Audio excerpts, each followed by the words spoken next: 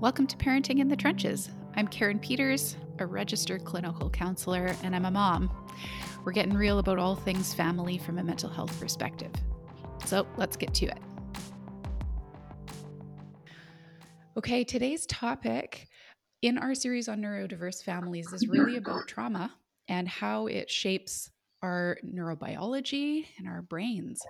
And so my guest today is Dr. Chuck Geddes, who has worked extensively in both the fields of child and youth mental health and child welfare for the last 20 years. He's the founder of Complex Trauma Resources, and he has developed the Complex Care and Intervention Program, CCI, as a way of embedding a trauma-focused therapeutic perspective into the care of kids who are in our foster care. So Dr. Geddes provides a bunch of ways to access learning.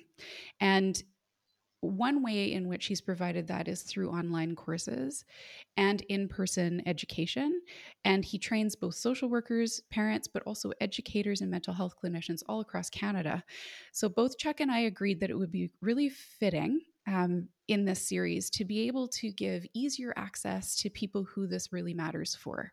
So both of us have decided we would give at a discount rate access to our online courses. So if you're interested in that, make sure you either subscribe to the podcast page so that we can email those to you and give you all the course details, or you can follow me on Facebook or Instagram and you'll get that there as well.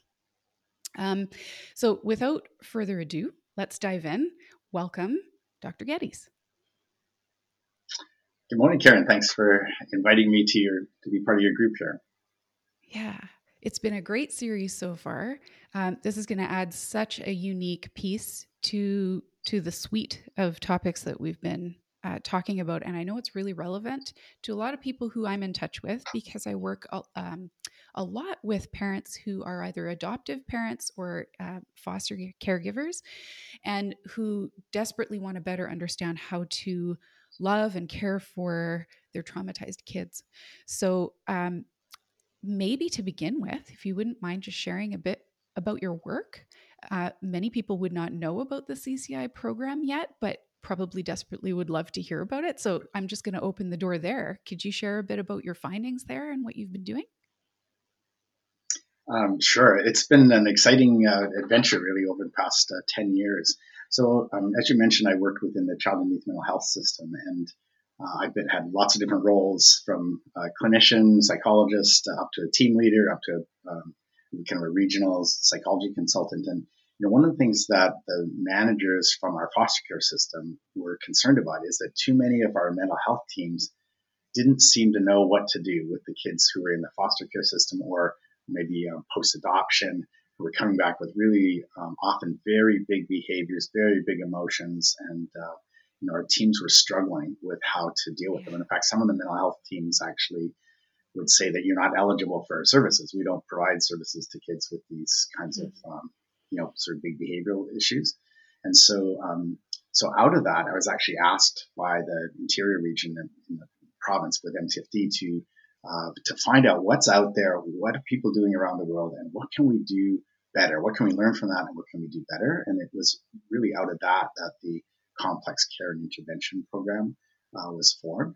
And so what we've been doing for the past 10 years is taking what we learned about complex trauma, the idea that kids who've experienced multiple types of traumas over multiple times, multiple years in their lives, often, particularly if it's happening in the first 5 or 6 years of life when their brain's growing and developing so quickly, that if we understood the effect of trauma on that brain development, and then looked at our kids differently with that kind of lens, and then brought sort of both our assessments would be different, our interventions would be different.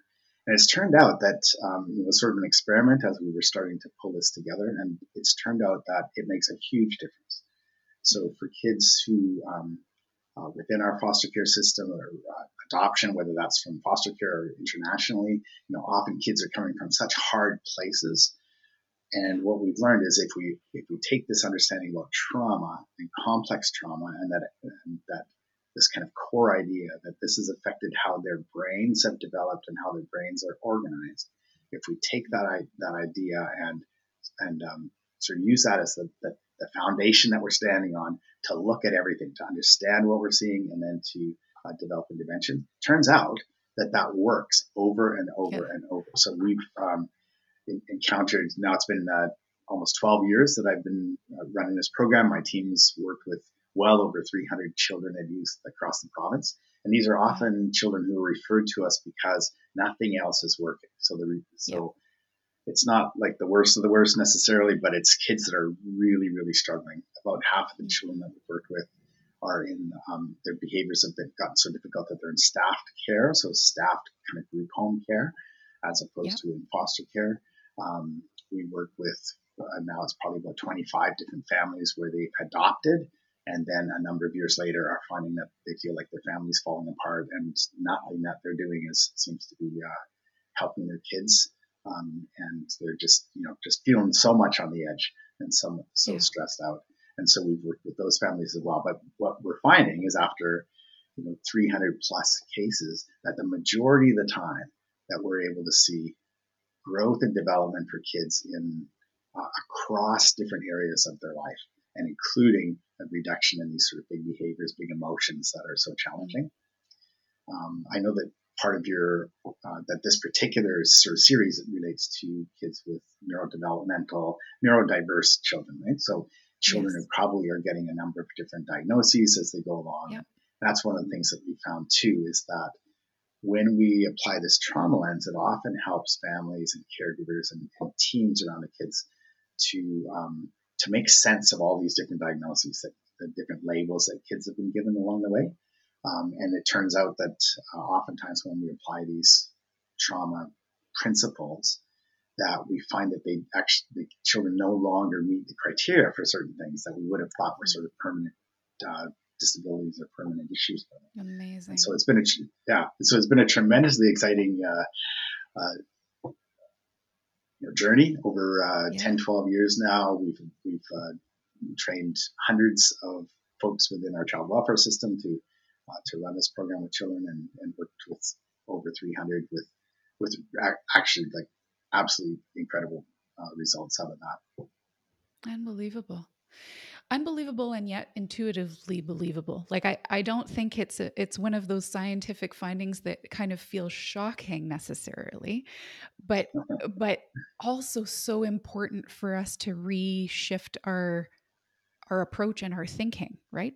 So I know from experience how many parents say the very thing that it's the confusion or the inability to parent well that I intuitively want to do, but I can't because it's met with these attachment kind of resistant behaviors, that it feels impossible. Like, I don't know where to take this. And I think I actually remember as a clinician, because I was working for the Chilliwack team when you began this process in the interior. And I remember working with Dr. Rob Lees and Dr. Don Napton. And we were in board meetings talking about how do we how do we create this CCI development piece embedded in the way we do work with our kids at a system-wide level in child and youth mental health.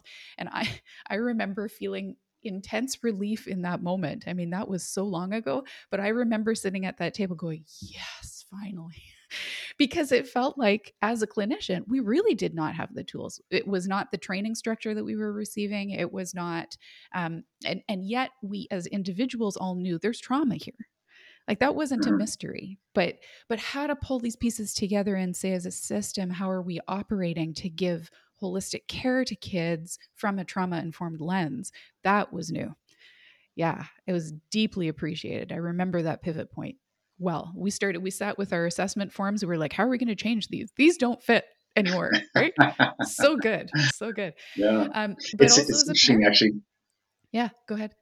Oh, I think it's interesting. This is a bit of an aside, but so often as we've talked about these principles and what's happened in a child's brain, and then how we need to look at them and understand them differently, and then how that needs to change our practice. When we share that, for the most part, we get a lot of people going, oh, aha, this makes sense now. This is what we need to do.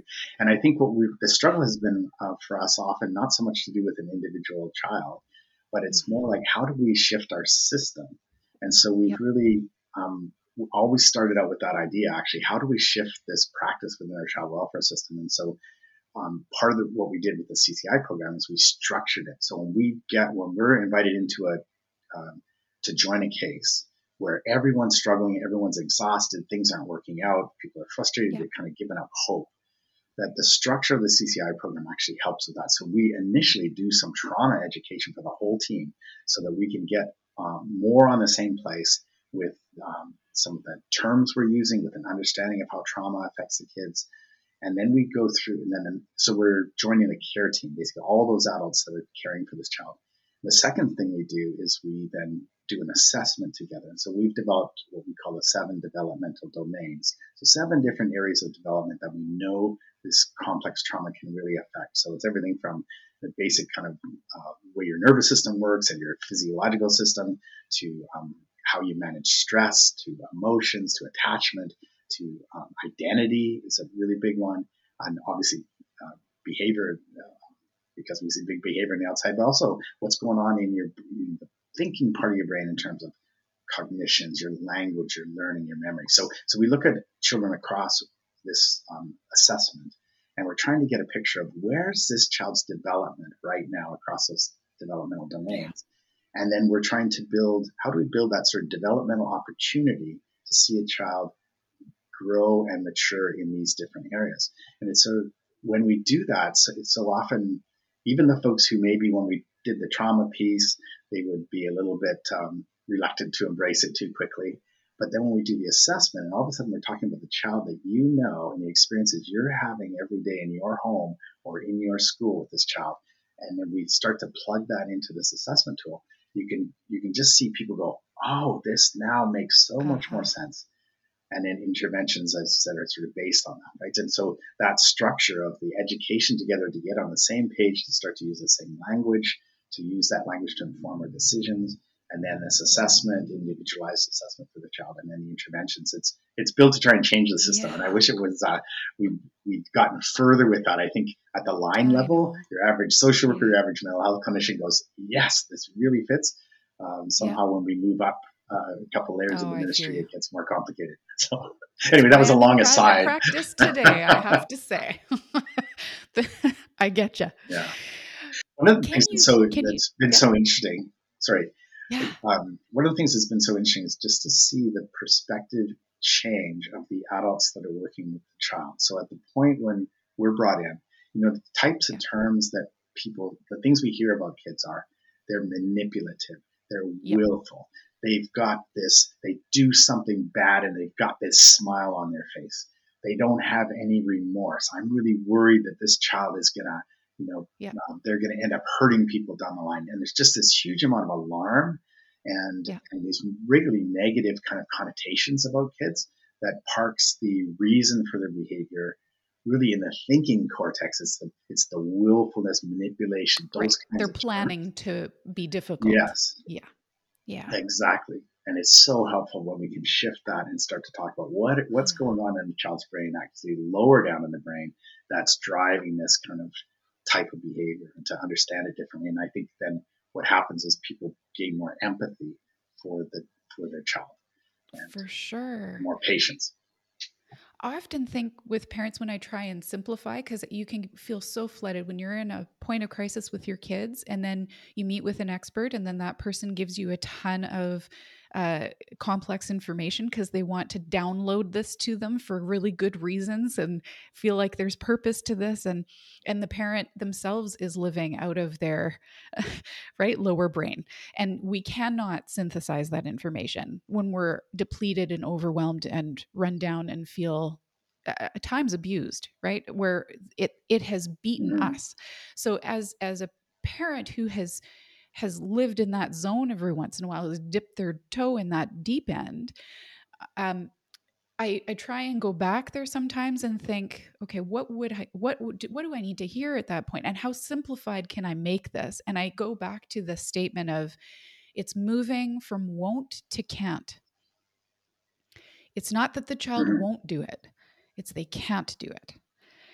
Right. Yes. And that's really the difference between the upper and lower brain, right? It's you require the upper brain to be able to decide if you're doing something. And so that's where the won't lives. If they're going to choose something, they have to be in that space to be able to even do that. Yeah. So I I have appreciate that. Yeah. just to follow up on what you're saying there. So I have a couple of images that I can share with you that you might be able to embed in the video. So Okay. I'll just kind of talk through those to just try and Yes. simplify this for the audience. So the Yeah. first is, if you imagine that your brain, let's imagine that your brain is sitting in your head like an upside down triangle. So the pointy part at the bottom and the big part of the brain at the top. And that the lowest part of the brain is that lower brain, as you talked about. It's the primal brain, primitive brain. It's really the survival part of the brain. It's at the low end. Then in the middle part of the brain, we've described that as being the relational, emotional kind of brain. And then the Yep. top part, the cortex, is the thinking part of the brain. So pretty simple kind of idea that brain sits in your head like this upside Layers. down triangle, and we've got these layers of survival brain, emotional, relational brain, and then logical brain. And or Yep. you said sort of upstairs brain, and it would be another way to think about it. So when we look at children, if we think that that upstairs part of the brain is where it's what's driving behavior, then we use those kinds of terminology that they won't do this, Yeah. they're manipulative, those kinds of things. What we've learned through looking at the effects of complex trauma is that for many of the children that your parents are caring for and your caregivers are caring for, that actually their brains organize differently, that their brains organize not like an upside down triangle, but like a triangle, with the biggest part of the Ah, brain being that survival brain at the bottom. Then the emotional, relational brain kind of layered on that. That's where attachment kind of things would come in. And then, but the very tip of the brain, the top part, is the logical part of the brain. And for so many of our kids, that logical part of the brain is actually offline. Because one of the main effects of trauma and these repeated traumatic experiences is repeated experiences of feeling unsafe. And that's so whether something's directed at you as a child, someone's hurting you, or it's happening around you, there's chaos, there's fighting, there's domestic violence, there's hundreds of moves, there's whatever the yeah. things are that help you to leave you feeling unsafe. That survival Yeah. part of the brain, that bottom layer, actually is the part that's driving you through the day. And that's just such an important distinction, because our Mhm. job always, over and over and over again, is how do we calm down that survival part of the brain, help the child to feel Yeah. safe and connected and calm enough that the thinking part of the brain can sort of come online, which it often isn't. Yeah. A couple of things come to mind when you describe that. I was imagining the other model that has a triangle involved of Maslow's hierarchy of needs, and thinking about the basis and how much of our safety driven needs are required prior to any other version of development. We can't move up to Mm-hmm. healthy relationships and self actualization and having good, healthy boundaries with people and all that stuff if we cannot have consistency in nurturing, a consistency in stable environment, right? And that makes so much sense if we overlay that big basement, that platform needs to have some solid concrete before you can put any kind of scaffolding or structure on top of it. Mm-hmm. Yeah. And just to add to that, um, we're talking about the effects of trauma, but Yeah. you've got parents caring for kids who are, for different reasons, stressed, or they've got, it may even classify for a diagnosis around something, let's say with autism or FASD or something else, where that stress response is activated because in them as well. So it may not be because of Yeah. trauma, but that stress Right. response is activated because the world's moving too fast. I don't understand this. I'm not reading, not able to Processing read can't keep facial up. cues. I can't Right. process it. And so that's very, very stressful. And so what Stress happens inducing. when, Totally. Yeah. right. And so when we have another image I'll give you is kind of the idea of a stress Okay. staircase. But if we think about sort of moving up a stress staircase where you've got maybe 10 steps and we're starting low down on the staircase, we're in the green zone, we're in the kind of mellow, calm place, and we're feeling Yeah. safe, we're able to be connected. We add to that a little bit of excitement and move up to kind of a yellow zone. Maybe we've got some excitement, we're enjoying this, we're engaged, that's where most of our creativity would come from. Yeah. But as we move up that staircase, we add levels of stress. Now all of a sudden we're getting into kind of an orange zone. We're getting into a place where that original kind of excitement energy Yeah. is now nervous. It's tense. I'm feeling Hypervigilant. a bit overwhelmed. I'm hyper vigilant. Exactly.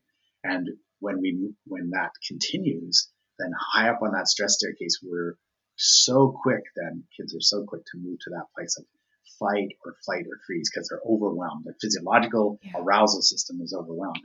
And that's one of the Yeah. things that we've learned about complex trauma is that those traumatic experiences actually like sort of pre-program the brain to be very reactive to stress.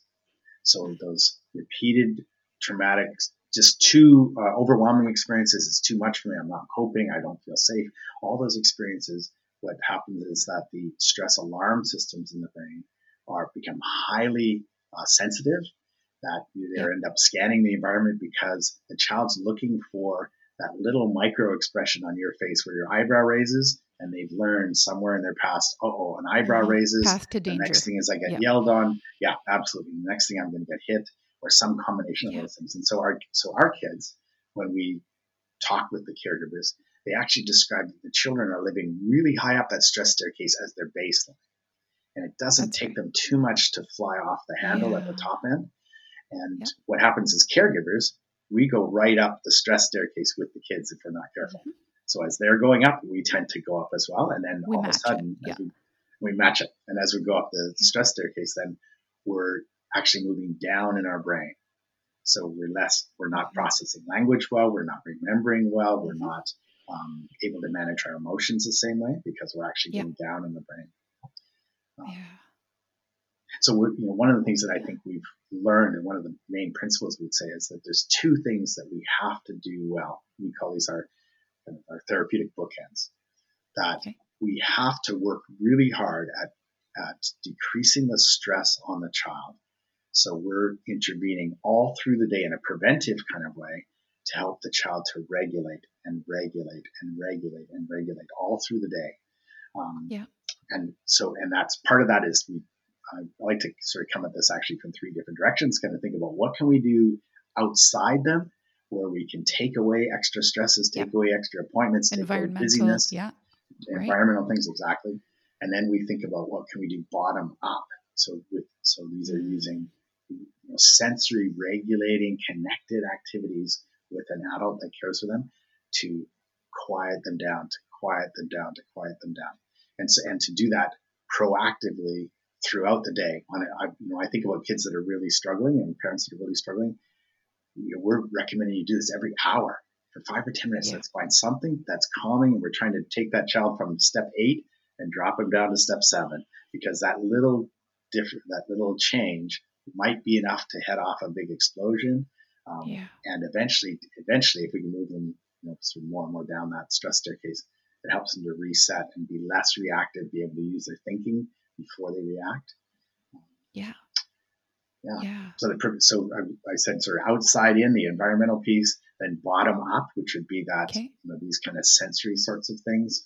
I think about I've got a home right now where we've got a little girl who's very, very dysregulated, quickly moves to a place of frustration and these pretty epic meltdowns. She gets aggressive with the caregivers and that sort of thing. And so at every transition through the day, we're thinking about, every 25, 30 minutes, we're thinking, let's go through a 5-minute thing with her that brings her down. And so we've got a little sequence that the caregivers use called move, work, breathe. And so within about a 5-minute window, they'll do this kind of high energy activity. So let's say I just was watching them do this the other day. So they lay down on the floor with the girl. They she gets to choose what some of these things are. She says, today we're going to do the bicycle. So the bicycle, they lay on their backs, they put their feet up, and they ride the bike. Intense movement. And they're intense movement. They do that for about 15 seconds. And then they stop and they take a couple deep breaths. And then they do a stretch. They stretch way out, and you see them stretch, and hold it. And take a big breath, and then it's move, and then the work is the stretch, and then the breathing. So these kind of so this move, work, breathe, for instance, is one of these things that we insert with her every time we're moving to a transition, because transitions are hard. And it's a signal to us when she can go through that. It's not only calming to her, but it's a signal to us that she's ready to move on. If she can't do that, if she's refusing it, then we've probably waited a bit too long. And we just need to kind of let her kind of sort it on her own before we Write that introduce that out. because she's Yeah. not ready. Yeah.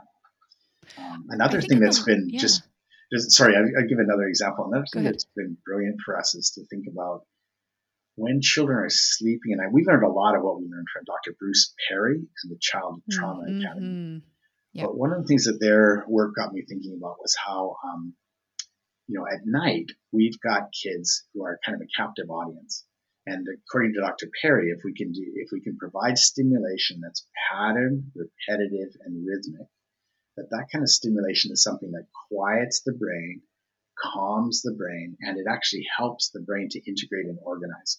So when we think about, let's say children where there's been prenatal problems. So during pregnancy, mom was stressed, mom was maybe abusing substances, there's domestic violence, couch surfing, whatever else. Mom's under the stress. So that's what the infant was experiencing in utero was all this ups and downs of stress in the mom.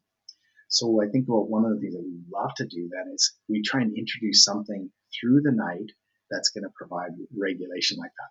So we had this adopted family we were working with. The little boy was 5, and the family was exhausted because he would not sleep for more than an hour and a half, maybe 2 hours at a time, and then was up through the rest of the night. He had to be in their room too. He couldn't be separated from them, and they were just exhausted.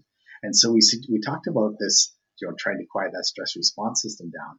And we ended up getting what we call a heartbeat puppy. So a little puppy stuffy with a heartbeat in it. And so they gave that to him, and we came back and visited them towards the end of the week. And we said, "How's it going? Has it made any difference on sleep?" And they said, "He's sleeping through the night." And we were there. They've been our greatest, yes. And often, not just sleeping through the night, but waking in the morning happier because they've been able to calm down in the nighttime, get away from that stress response happening through the night, and actually get to a place of restorative. Actually got real rest. Yeah. Yes. So that's such an interesting story because I think then we can apply that with older kids too. And just think about during the day, what do we do? Can we get a blanket, throw it in the dryer, warm it up, wrap it around them, give them a tight squeeze for a minute or two until we feel that tension kind of leave their body and feel that they're getting to that calmer place. Yeah. I could give examples all day. Oh, I know. I was going to add my own here because both our kids are adopted, and my youngest has ADHD, and our sleep routine is fascinating. So if prior to this episode, I interview her and I asked her about her experience from the inside out, about what she feels about the world and how she experiences things, and what it's like to hear the word no or to have a transition come or all that stuff. And she could go on probably for hours about all the things that we have adopted over the years in her bedtime routine. So the weighted blanket, the fan for white noise, and it has to stay novel. So everything has to kind of shift, right? But in the control over the bedtime and the order in which we do things. So she needed pictures because she couldn't organize thoughts. So we had a picture of a toothbrush, we had a picture of the pajamas, we had a picture of, and she got to pick the order in which she did things, and that helped soothe her. And yes, warm blanket. I need it in the dryer before I can sleep. I can't sleep without a back rub. I need the ice cold water so I can suck on ice. I need to lay on this side with this. Wow. Right. But over time though, she still uses all those things. But the difference is she had a severe sleep disorder for 4 years, could not sleep past the hour mark. And now she sleeps 10 to 12 hours consistently, falls asleep within 5 minutes of actually done the routine. 5 minutes later, she's out cold. Right. And it's not disrupted, and we all, as a result, sleep better. Right. We all feel rested in the morning, and I have better capacity because I'm not fried. She's not fried. Right. We're in a calmer place. But the amount fantastic. of, I think, and when I listened to the example, their first example about the heavy movement, intense movement to channel that almost feels like toxic energy, right? Where it's just at its frayed edges, it's not productive. It needs an escape route. And so to flesh that out first, that sometimes is counterintuitive for parents who see their kids starting to go up and they think, I don't want to add to the stimulation.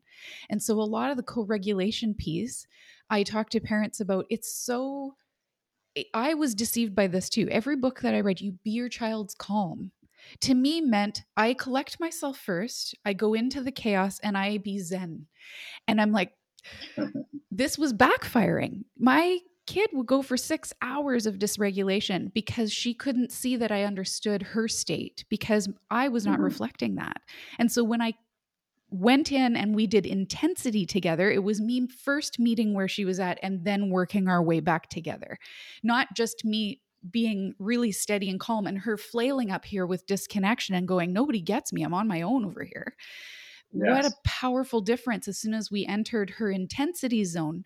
Not because I was flipping out, but because I could mirror for her her own experience. Then she could connect with me and we could work our way down. But without that, it was years of us going, we're doing all the right things. We're calm as cucumbers for 4 of the 6 hours until we can't do it anymore because this is so hard. But I think about that and I always trying to undo that learning for parents who hear this, be your child's calm. I'm like, yes, but how are we bringing them to calm? We need to find them first. We can't just be detached calm on the out. It's not going to work for them. So I really appreciate that example because that shows parents, I think, oh, that's what that means. That's what that means. Yeah. Yeah. And I think I like maybe the phrase be the emotional container, maybe a little bit Oh, more than good. to be the calm, because Okay. we're leading, right? So if we as the adults, we enter the interaction with the child, but we're leading it out of a Yeah. place of compassion and Yeah. caring and everything. But so, maybe with your daughter or someone similar to that, if you go in and they're freaking out about something, and we think, okay, I have to provide empathy. You're feeling very frustrated, and we're trying to beat it. Or even that was a pretty dismissive tone, but oh, I can Yeah. see you're really feeling frustrated. But our tone, our Yeah. language is here. Yeah. Then that's that disconnect versus, wow, you are really, There this it has is. really frustrated you. So the Exactly. energy, and then we can back off the And energy. then work Here's our what way. can I help you? Can I help you? Can we Yes. do this? Mm.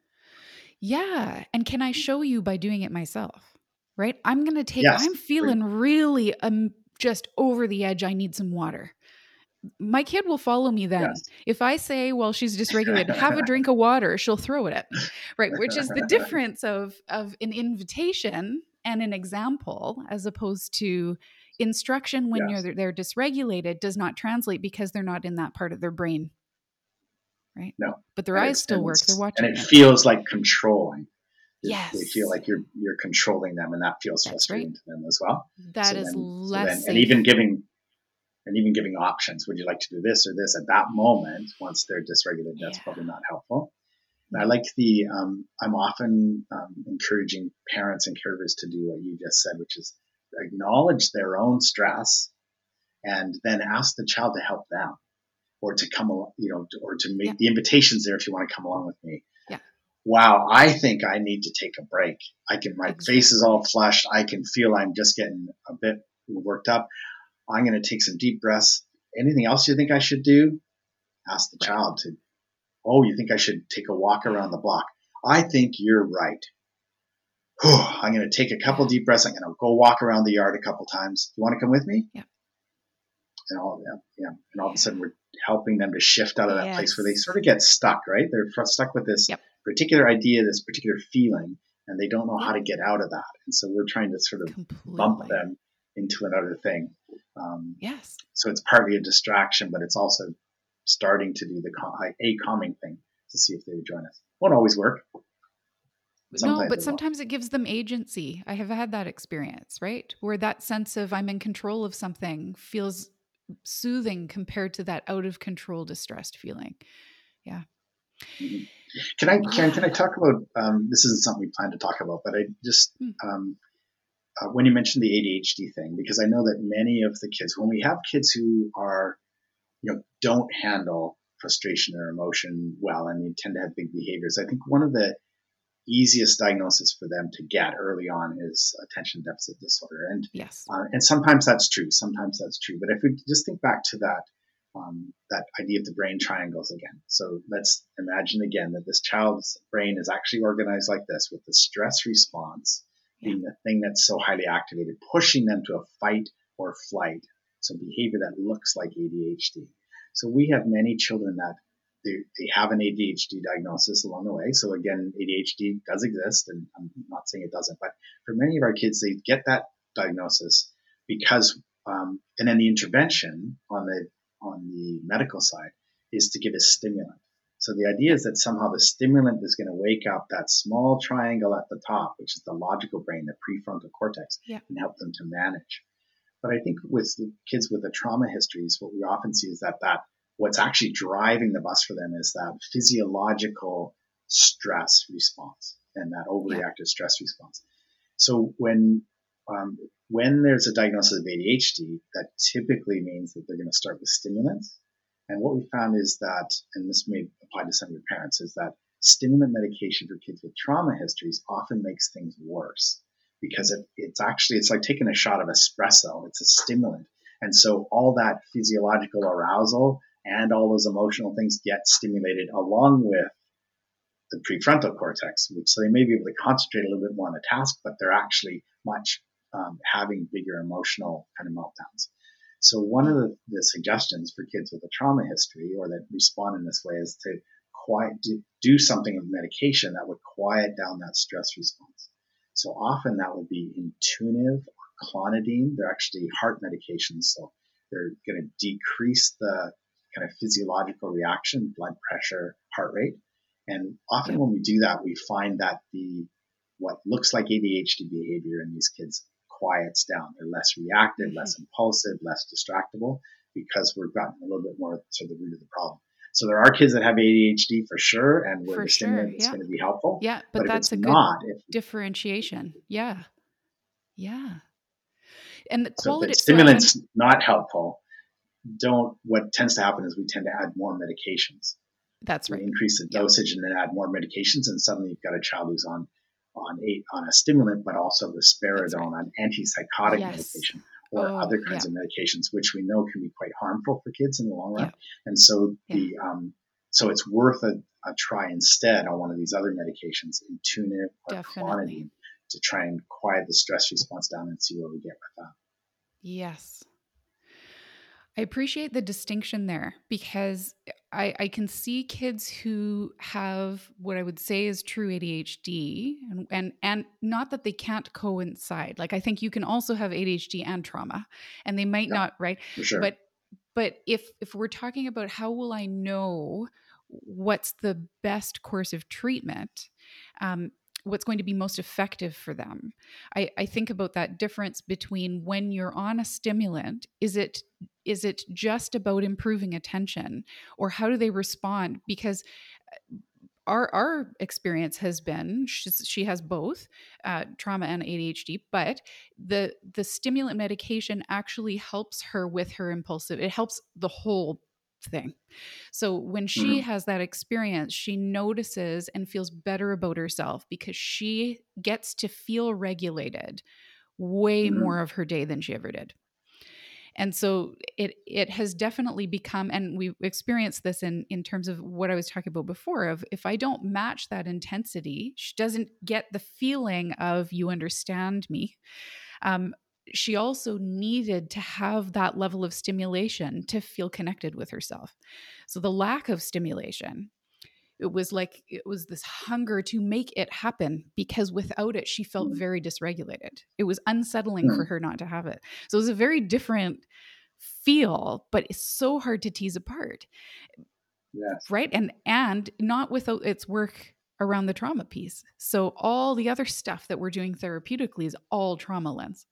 But it's just an interesting, I really appreciate that. And just not to have this default thing of we're just going to treat a whack of symptoms with a pill.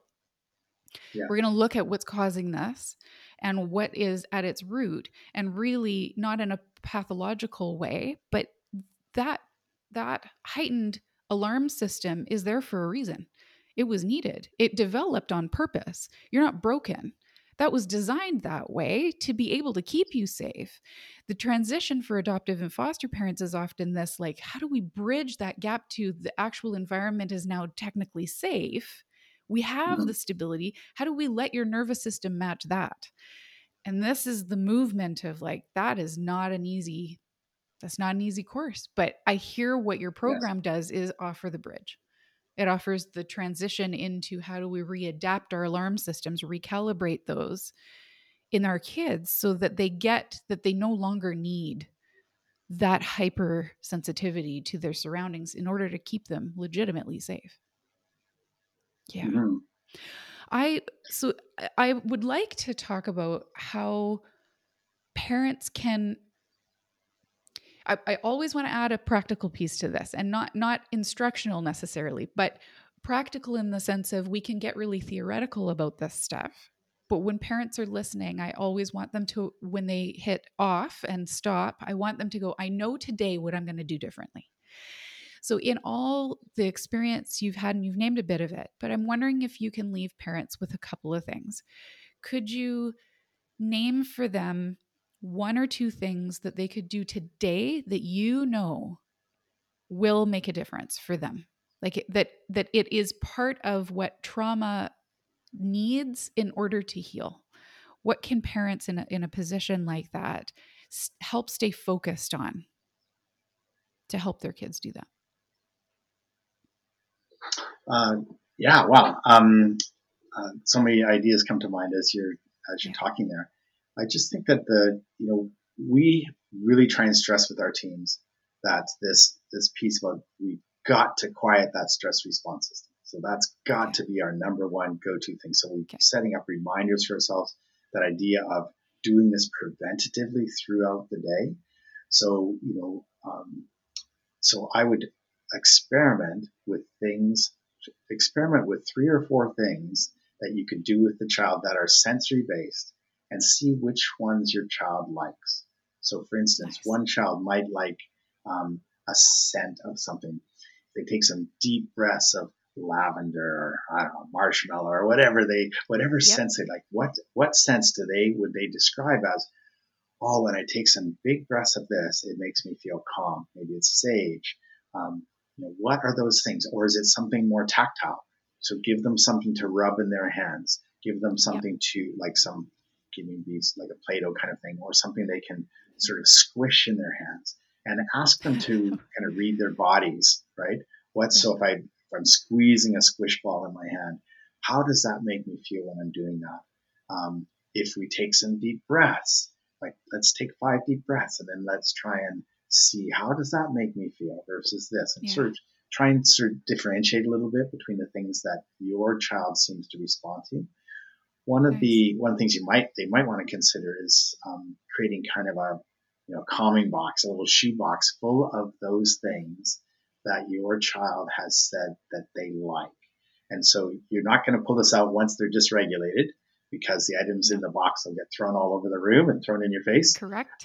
But Yep. this is preventative, right? So this is okay. So before we transition on to that next thing, before we do this, why don't you grab your calming box and choose something out of that, and use that for 5 minutes. Something that, yeah. So So I front gave some loading. examples of kind of front loading for sure. Okay. And really thinking that if we think about that stress staircase, children are moving up through that stress staircase through the day just as we are, and Yeah. they're getting and it's getting harder to regulate. So by the end of the school day, they're exhausted, Yep. There it is. just as we are before dinner time, right? So Mhm. I guess so thinking about how do we just kind of help to reset as often as possible. And a lot of that has to do with monitoring our own stress level. What are those times of the day when we are Mhm. overstressed that we need to slow ourselves down first? Right. It's kind Important of the data. idea of like being on the airplane and there's some kind of issue and then the oxygen masks Yeah. pop out. What do they say? As the adult, Yeah. put yours on Put it on first yourself first. Yeah. and then on the child, Yeah. right? So it'd be that sort of idea. Like, what Yeah. do I have to do to get myself to a calmer place Yeah. before I then go interact with the child who's starting to drive me crazy? Because if I don't regulate myself, then Yeah. I'm going to walk into that sort of ill Yeah. prepared for the And moment, I escalate, guess. co-escalate. Yeah. Mm-hmm. I I have heard in a lot of dialogue with parents that one of the things that we have landed on is lead with connection.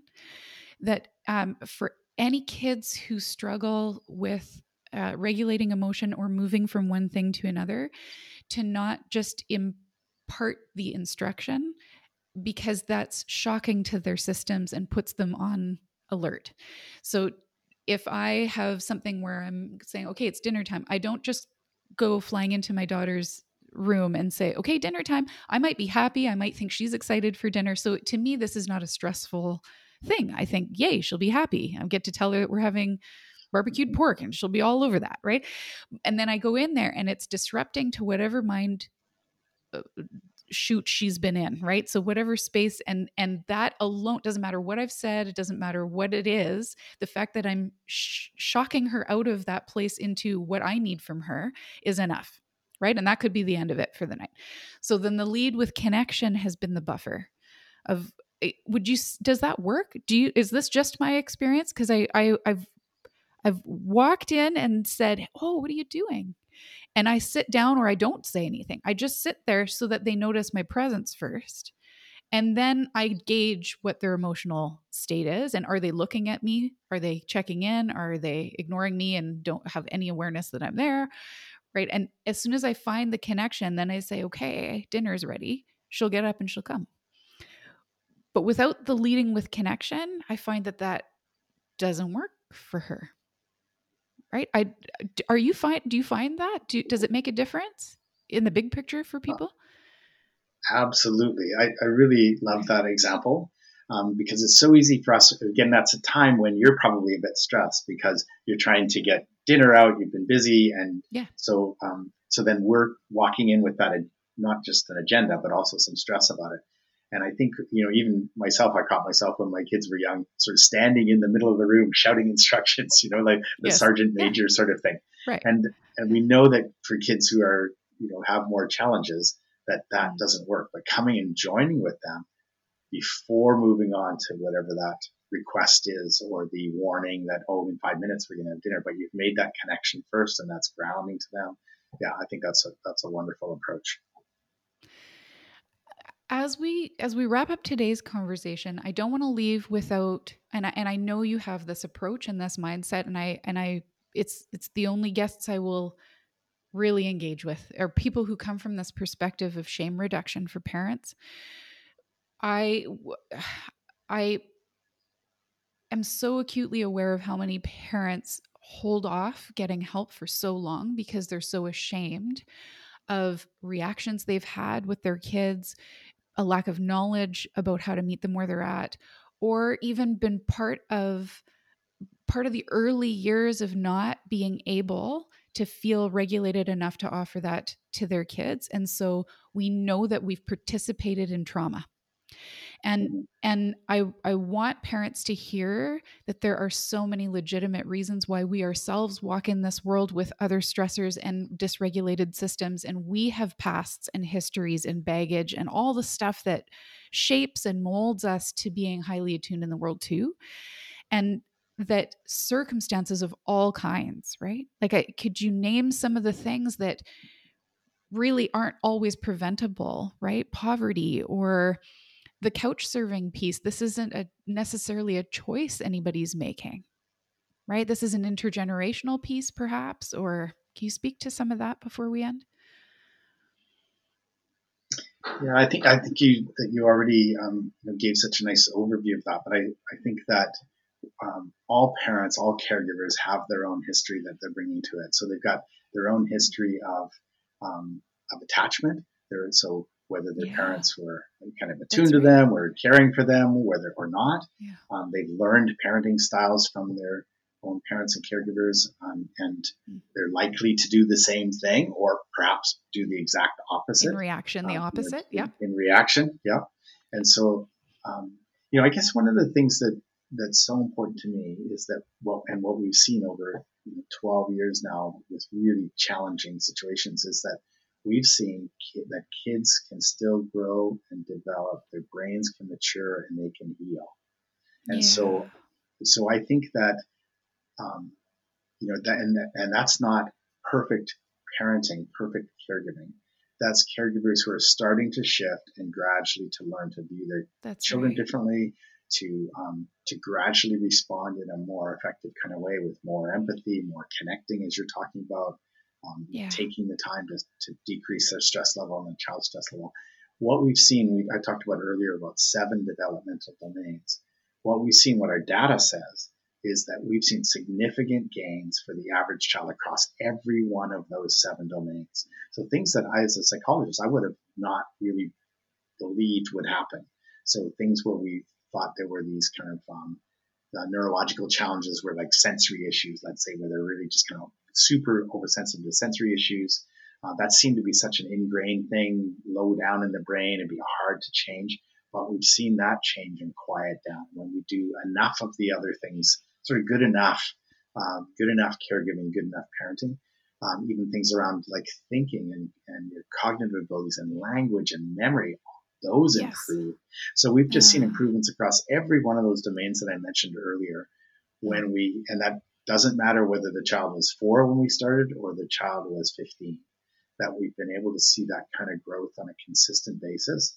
Amazing. By stepping back and applying the sort of trauma-informed principles. So we're looking at, I talked about, I'd mentioned therapeutic bookends, one of which was decreasing that stress response. The other one is deepening attachment. Part of that is trying to prevent further attachment injuries. I think this is something our ministry struggles with because we have an idea that the biological parents have a right to certain connection with their child. But what I see sometimes is that we're actually forcing kids into situations where they're being further traumatized. Their attachment wounds are being torn open every time they go to visit the parent because the parent hasn't themselves sort of healed enough to be in a good spot.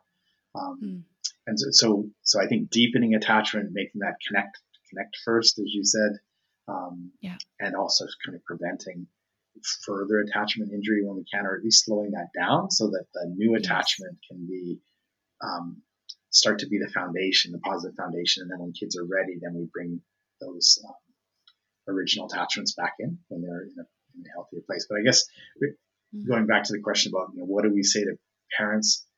There's lots of reasons you could have ended up being where you are. I've got my own, memories of a couple times that I'm just kind of ashamed of my own experience. And I think I was overall a pretty good parent. I came out of a good family, and I think I was a pretty good parent. But I remember yelling at my little infant who wouldn't stop crying at one time, and I just was it had been going on and on and on, and night after night after night, and I'm just, why won't you shut up? Right. And and so embarrassed about that.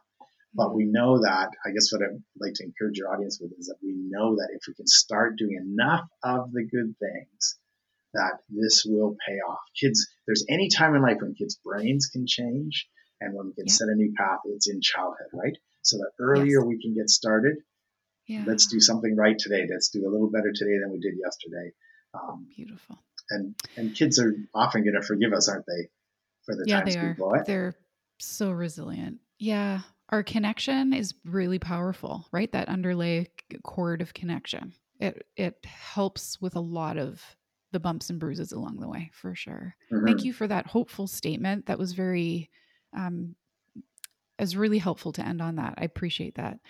And for parents who are in this and it feels like the muddiest path, find the resources that are going to help you.